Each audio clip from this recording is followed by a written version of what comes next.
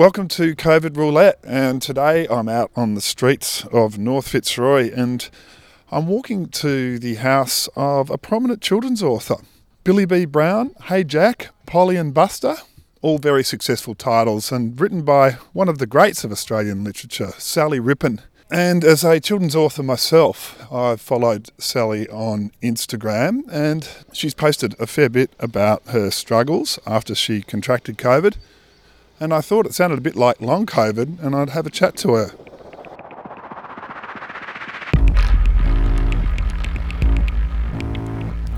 COVID Roulette.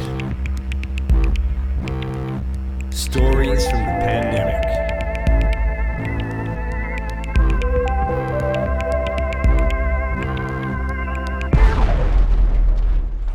Hi, I'm Sally Rippon. I'm a children's author who lives in Yarra, and I did get COVID earlier in the year, but I seem to be getting better. You are a children's author, Sally. You're a legendary children's author. I, as a children's author, also have been in the children's author traps with you. We've met many times at festivals and so forth.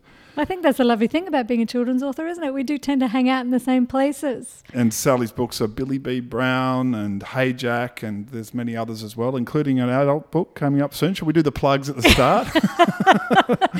Well, you are ahead of the game because it's being announced this month. So, yeah, excellent. Well, I'll be listening. But I'm here to talk about COVID. Tell us about your COVID story and how this nasty thing entered your life. It was early Jan and I'd been super careful, particularly to protect my mum because she's older and has some underlying illnesses. And she announced at Christmas that she was going to head up and see some family for New Year's Eve in Brisbane and came back with COVID and promptly gave it to me. So everything that I've been trying to do to keep her safe didn't end up working anyway. And she was okay because she'd had 3 vaccinations. I mean, she was pretty sick. But unfortunately, I was a week off my booster, so I got hit pretty hard. So tell us about your symptoms, or tell us about her symptoms. You say that she's, elderly, and how did she go? Did she sail through, or headaches and vomiting, or what did you see? I think it was mainly because it was still quite early days. We were just terrified. We really didn't know what to expect or how sick we were going to get. And she was on her own as well, so that was a little bit scary that we couldn't actually go in and help her. So I just dropped some things at her door. But I think mainly it was the fear. We didn't know whether we should be trying to get her into a hospital to get some extra support. So we kept a close eye on her. And within 2 days, it was so obvious I was sick as well. And interestingly, she tested positive first of all. We'd managed to get some rats to her. But my first test came up as negative, but I had exactly the same symptoms as her, so I knew what it was. And really, for me, it started with the sore throat, like incredibly sore throat, to the point that by the second day I could only eat lemonade icy poles. Cracking headache, like my skull was splitting open. And then that's my dog who's keeping us company. Then a whole lot of other really weird symptoms like really bad cramps and stomach aches and a really bad sciatica that lasted for a few days too. So just lots of weird things that completely different to anything I've ever had before. And did you say, you kept a diary, I think, or you wrote blogs. It was quite illuminating because, as you say, you were early on. Not many of us had it at that point. And did you use the expression that there was like an army of fire ants in your brain or something? I think I said something like that. Yeah, it was like my skull was kind of crawling. So, yeah, like a cracking pain in my skull. I do get migraines, I get headaches, but this was nothing like that. It was really, and it was very hot over that period. It was early January. So I felt very hot, very feverish, but not in that lovely kind of sweaty way that a normal flu brings on, just really, really nothing like I've experienced before. I know I said that before, but that's really what I reiterate, was so unusual, and that was what made it quite scary too. And so it was 14 days in, and nowadays people are being released after 7. How long were your symptoms persisting? Would you have been fine to leave after 7? I think by the time I got it was 10 days, but I was being extra careful, and so kind of just kept to myself for 14 because it had only just switched over. But I have to say what was really fantastic, particularly because my mother and I were quite scared, is that when we'd logged on to the government apps to say that we had COVID, I got a text every day just to check in on my symptoms. And that was really, because it's quite an isolating, scary feeling to be doing the isolation on your own.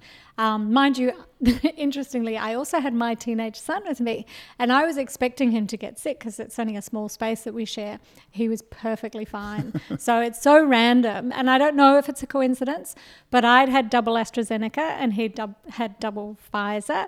And so, I'm not going to make any suppositions there, but somehow he was protected and I wasn't. It's amazing how you get vaccine shopping and vaccine. They've become almost like legendary stories. My friend Ben said that I had the double AstraZeneca. In other words, the sugar syrup. It's a bit harsh. Well, I think it probably is a bit harsh because, obviously I was really scared that it would develop into something much more complicated. And really, I knew after about the first 3 or 4 days that I was starting to get better. Then I think the problematic thing for me has been just this long haul of exhaustion and other long COVID symptoms. So my mother was able to recover completely pretty quickly soon after, within about a couple of weeks. But I reckon I'm 3 months on and I'm just starting to feel like myself now. Well, this is really why I chose you as someone we might speak to, because, I don't think you've had a long COVID diagnosis, but you have mentioned on social media a little that this is a persisting thing for you, that it hasn't just disappeared. Can you talk about what you mean by ongoing symptoms? Yeah, so when I was about 2 weeks out of lockdown, I went to my GP just to get some follow-ups, and he just put me on some natural vitamins and things like that just to boost my immunity. But I found that for me, the biggest thing was fatigue. So I live in an apartment that has stairs, and every time I'd get to the top of the stairs, I'd have to stop, catch my breath, and sometimes even sit down to recover from coming up and down the stairs. So that was the biggest thing. Occasionally what would happen in the really early days is if I did try to do something that I used to do quite normally before, like maybe go out for some drinks with some friends, then the next day I would have full-blown COVID symptoms again. So the cracking headache, the sore throat, the body aches, as if I had COVID. But it would only last for a day, and then I'd go back to just the normal level of fatigue. And the second time that happened, that lasted for 3 days. And then I got really scared and I thought, oh my goodness, this could be potentially something I have to deal with. So now, as boring as it sounds, I don't go out at night because I'm really scared of pushing myself and getting into that state again. So yeah, it's been really inhibiting of what I'm able to do. And do you think it's the going out, the kind of stimulation, or do you think it's a couple of drinks, that alcohol is a trigger for your tiredness and fatigue? Well, I haven't drunk alcohol since I had COVID. A couple of those times when I went out at night, I had one drink. The second time I didn't have anything to drink. I think it was just going out somewhere a little bit noisy. I've only got quite a weak voice anyway, and so I think when you're in a noisy restaurant, throwing your voice can be quite tiring. But those are things that, as you know, Tony, for a living, I used to go and speak in schools, and I'd be around touring all around the country and getting up and giving long talks 3 or 4 times a day. I can't imagine doing anything like that now, and now I'm feeling almost completely myself, but still my energy levels are probably about 80%, and I have terrible brain fog. So I've been okay this week, but there are other times where it's like I have dementia. I can't think clearly, my words don't come to me. And all I feel grateful for is that I work for myself, so I can choose my hours. But I would say pretty much every day I have to lie down, if not to rest my body, to actually have a sleep each day. And I'm 3 months along. And how has it been? I know you've had this deadline for the adult book.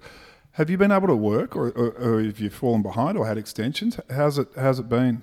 Well, I think mainly what I have done, because I saw really early on that if I did go out at night, the next day I'd have to spend the day in bed. So I think I've just been really disciplined, I have to say, because this book has been a bit of a priority to meet my deadlines. So when I'm working on an edit, I will just not do anything else that week. And so I'll work on it, go take the dog for a walk, come back and rest, cook. I'm eating really healthily. I'm not having coffee. I'm just doing everything I can. Chinese herbs have helped a lot too. So yeah, I got onto those. Were you a convert already? Yeah, I was. I actually studied in China for several years, so that was that was where I first started. I mean, long COVID is a bit of this sort of unknown. I think it's almost like a bit of a bogeyman as well, that people are really worried, even if they're sailing through the COVID, that this is the real threat out there. Is there any recommended treatment? Obviously, you've turned towards the Chinese medicine that served you well in the past, but are GPs telling people anything in relation to long COVID? The message I got from my GP and also my Chinese doctor was the same. That was just listen to your body and don't push it. So before COVID, I'd been really working on my cardio. I'd been going to gym a couple of days a week and, doing my 10,000 steps. But now it's like, I'll go take the dog around the block. There you go. There you go. Dog heard, dog Said mentioned. dog. And you are feeling better. That's the good news. You reckon you're through? Yeah. Look, I think it's been 2 steps forward, 1 back. And so every now and then I'll get a little bit smug and think, I'll kind of push it a little bit today and then pay for it. But I think the most important thing that it's given me is a real understanding of what it's like for people who do live with chronic illness. I think before now I'd really taken my health for granted. And when I did put a couple of posts up on Facebook, people message me privately saying, that they live with chronic illness or they potentially have chronic fatigue syndrome. Finally, people are getting an understanding of what it's like for them. So I think for me, there's always this sense that I'm going to come through it. I say that pretty confidently. But I think for people who may have to live with this really long term, it would be incredibly debilitating. And the fact that I can work for myself and work my own hours is also something I'm grateful for. And I spruik the vaccination message on this podcast every episode. But you've been out there as a bit of certainly a kids' book celebrity. You've been out selling the message as well, haven't you? Yeah, when they first brought up the vaccination program for primary school kids, there was a really lovely program they put forward where they got a whole lot of children's authors to make little videos. I think they got other people involved too, potentially sporting personalities and celebrities, just to encourage kids. Sometimes it can be a bit scary. Some kids do have genuine needle phobias as well. So really just to let them know that we're all doing it for the right reasons and that most of us, luckily enough, can be vaccinated, but there's some people that won't be able to for various reasons. So it's really important to know we're protecting them as well. Well, Sally Rippon, thank you so much for being a COVID roulette, and best of luck with the book that I'll be looking out for. Yeah, thank you. Long COVID has become a real medical issue stemming from the pandemic, and I thought I'd speak to my old housemate. Patrick Charles lived with me in the late 90s, and he's since soared to great heights. He's now the head of infectious diseases at the Austin Hospital, and what a time to be head of infectious diseases. He's been on all sorts of government advisory boards and been working 20-hour days to try to get us through this terrible time. So I thought I'd call Pat, and I caught up with him in a busy schedule just as he was about to fly out of Melbourne. Hello, Tony. Hello, Dr. Pat. Have I caught you at an airport trying to get out of this country after two solid years of great effort, stellar effort for all of us? Yes. Tell us, where are you going to? I'm heading to Italy, going on a bike riding trip in the Dolomites. Ah, lovely. Well, we're going to drag a little bit of information out of you, a last job before you get to relax. Sure. We've spoken to Sally in this episode of the podcast, and she's explained about this sort of continuing lethargy. What's the medical explanation for what COVID has done to the body to reduce people to this state? She's just so tired and feels like she can't do anything. Well, one of the really disappointing things for people who have this long COVID is we don't have a really good explanation yet. And there's a huge mixture of symptoms that people get when they have long-term symptoms after having COVID, these COVID long haulers or long COVID. So there's certainly very common things like just having ongoing fatigue and lack of energy to do things. And when you then try and exert yourself, then even after fairly minimal exertion, becoming really tired for the next few days and struggling to get out of bed after that. But there's also many other symptoms like chest pain. There's ongoing loss of sense of taste and smell, and quite a variety of symptoms that many others that can be continuing for many weeks or months after the COVID infection. And is there anything in the cells? Can you sort of see that some people have been knocked around in a pathological sense worse than others? And you look at the long COVID people and say, oh, look, they did get it worse? Not necessarily. Some people had a fairly mild infection and then end up with really nasty long COVID symptoms, and then other people who had a really tough time when they had their COVID actually end up doing fine afterwards. So it's not as clear-cut as the severe ones get it. There is a higher chance of having long COVID if you had a severe infection, but it's not just those people. And unfortunately, when we do the sort of standard tests that we're used to doing for trying to look into things like ongoing fatigue or ongoing shortness of breath or chest pain, most of the time we really struggle to find anything on the test to kind of say, right, well, that's the cause. We know these people are clearly very unwell, but unfortunately we just don't have a good explanation as to what's going on and why they're so disabled by this. So I've heard that it feels like chronic fatigue, and chronic fatigue sufferers have also copped this down the years, where people can't easily identify why or how or the pathology of it, and so they get accused of being, that of being all in their head sort of thing. Is this presenting in the same sort of way? There are definitely a lot of similarities, and it's a really frustrating thing because if you come up with someone who hasn't really looked into this very much, a lot of the doctors tend to be fairly dismissive, and certainly other people in the general public are often quite dismissive of this and just say, oh, look, it's all in your head, just get over it. And really that does not work. And it's clear that these people are really troubled by this, and we don't have the answers yet as to A, why, and B, what we can do to fix it. Traditionally, we've said things like, all right, we'll just do a graded exercise program and get fitter and everything will be fine. But we know from experience, both with chronic fatigue and with long COVID, that really isn't the solution and often makes things worse when we try and push people too hard. So we've got a lot to learn about this. We're going to have to do a lot of research into this area and really work hard at trying to find tests that identify what's wrong and treatments that help people like this. And because it's such a wide variety of presentations, there's probably not going to be a one-size-fits-all treatment. I think we'll have to have a mixture of treatments that work for different people. And Pat, is there anything that's been identified as a risk factor for long COVID? So someone said to me, if you do get it, make sure you rest properly, because if you overexert or work during your COVID period, you're at a higher risk of long COVID. Is that just us all gossiping to one another? I think that is probably anecdotes. I don't know if there's a good data to support that. I think we tend to remember it when someone says, oh, look, I got COVID, and then I kept trying to run my regular 10K runs each day, and now I feel terrible. But there's probably people who do that and are fine. And so I think it's probably just more anecdotes rather than actual evidence. And are we sure it's COVID, that it is related to COVID, this long COVID? Oh, it does seem very likely, given the numbers of cases and the timing of it after COVID. It seems incredibly likely that it is, but just until we have a good diagnostic test, I guess it's impossible to say it's absolutely it. And is it true that some vaccines worked better than others? Some people on the podcast have been laughing about AstraZeneca being, I said, unfortunately, I got the sugar syrup. What's your view as someone who's now seen data across the world? Was our AstraZeneca program okay? Is it still decent protection? Yeah, it is still good protection. Maybe there's some small differences, but the differences are pretty small. So it's not like you've had a placebo or anything like that. You certainly got protection from that. It's probably not a bad thing to have a bit of a mixture of vaccines along the way. It looks like you get slightly different types of protection with each one. And so that having a mixture maybe broadens your immune system's response against different variants. So I think AstraZeneca is still good, but if you then had a third dose after that with either Pfizer or Moderna, then I think you're going to have very good protection from that triple vaccination schedule like that.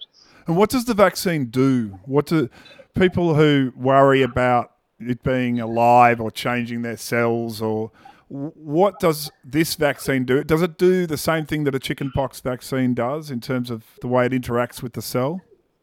So when you get the injection into your arm, the vaccine, so we talk about one of the mRNA ones, it gets into some of the cells in the arm muscle, and particularly what it's hoping to do is get into some of the immune cells, which are called antigen-presenting cells in that area. And once it gets into those, then it travels to one of the lymph nodes in your armpit, and then then starts making the spike protein, and then introduces it to those white blood cells in the lymph node in your armpit. Once it's gotten to that stage, then the vaccine is going to just fall apart. It's a very fragile vaccine, so it doesn't last very long. And then those antigen-presenting cells, that are the ones that carry it, they've only got a short lifespan anyway. They're only around for 1 to 2 weeks. And so everything from the vaccine is gone out of your body very quickly. So the only thing that's left behind is that information of this is where you just said, this is the spike protein. You white blood cells need to recognize this and start reacting to it by producing antibodies and being able to recognize cells or virus that have this. And so you don't have the vaccine in you for a long time. It's gone very quickly. But you do have that immune memory, which means you produce antibodies, and you've also got a different type of protection called cell-mediated protection, where the white blood cells can directly attack without antibodies. And both those things are very important. But the only thing we can measure is the antibody levels. And so people put a lot of attention on how high your antibody levels are. But that's just one aspect. The presence of those memory cells after that, they are there and they will give you long-term protection against severe disease. So they're still important, even if your antibody levels have fallen down low. So we don't want to put too much emphasis just on your antibody levels. But the vaccines, they work very well. We've been very surprised how well they work for a cold type virus like coronavirus. Traditionally, we've not been able to develop any vaccines, partly because we haven't tried very hard. But to get the vaccines as effective as they are has been really surprising. And if you'd asked the experts in immunology before this, they would have said it would be impossible to make a vaccine for something like this, or it would be just something that would stop the severe disease and not protect against infection at all. And when it first got introduced and then we saw it actually did protect against infection early on, we were incredibly surprised and maybe got a little bit too optimistic about how well these would work. But the fact that they are protecting very well against severe disease, I think that's great, and that's really what we could have aimed for if we use the wisdom of hindsight for this type of infection. Well, Pat, you now get to go onto a plane, the soup of COVID that is an international flight to Italy. I hope you can dodge it. Oh, well, I'll keep my fingers crossed, and yes, thank you very much. Thank you so much for everything you've done for the state and for the hospital, and it's been an amazing time, and we really appreciate you coming on the podcast. Thanks very much for having me, Tony. That's the end of the episode. I'm Tony Wilson. COVID Roulette is an Alphington Community Centre project, and it has been funded through the Victorian Government's Local Community Access Grants Program. It's conceived and produced by myself and Leanne Coughlin. Our musical theme is from David Bridie. Our artwork from Lee Arkapour. Thanks so much to Sally Rippon for joining us to talk about her COVID experience. That's the end of the episode. If you've got a COVID story for us, get in touch. There's an address in the show notes. Keep well. May your COVID experiences be as short and as unsymptomatic as possible. And your best way of making that happen is to be vaccinated.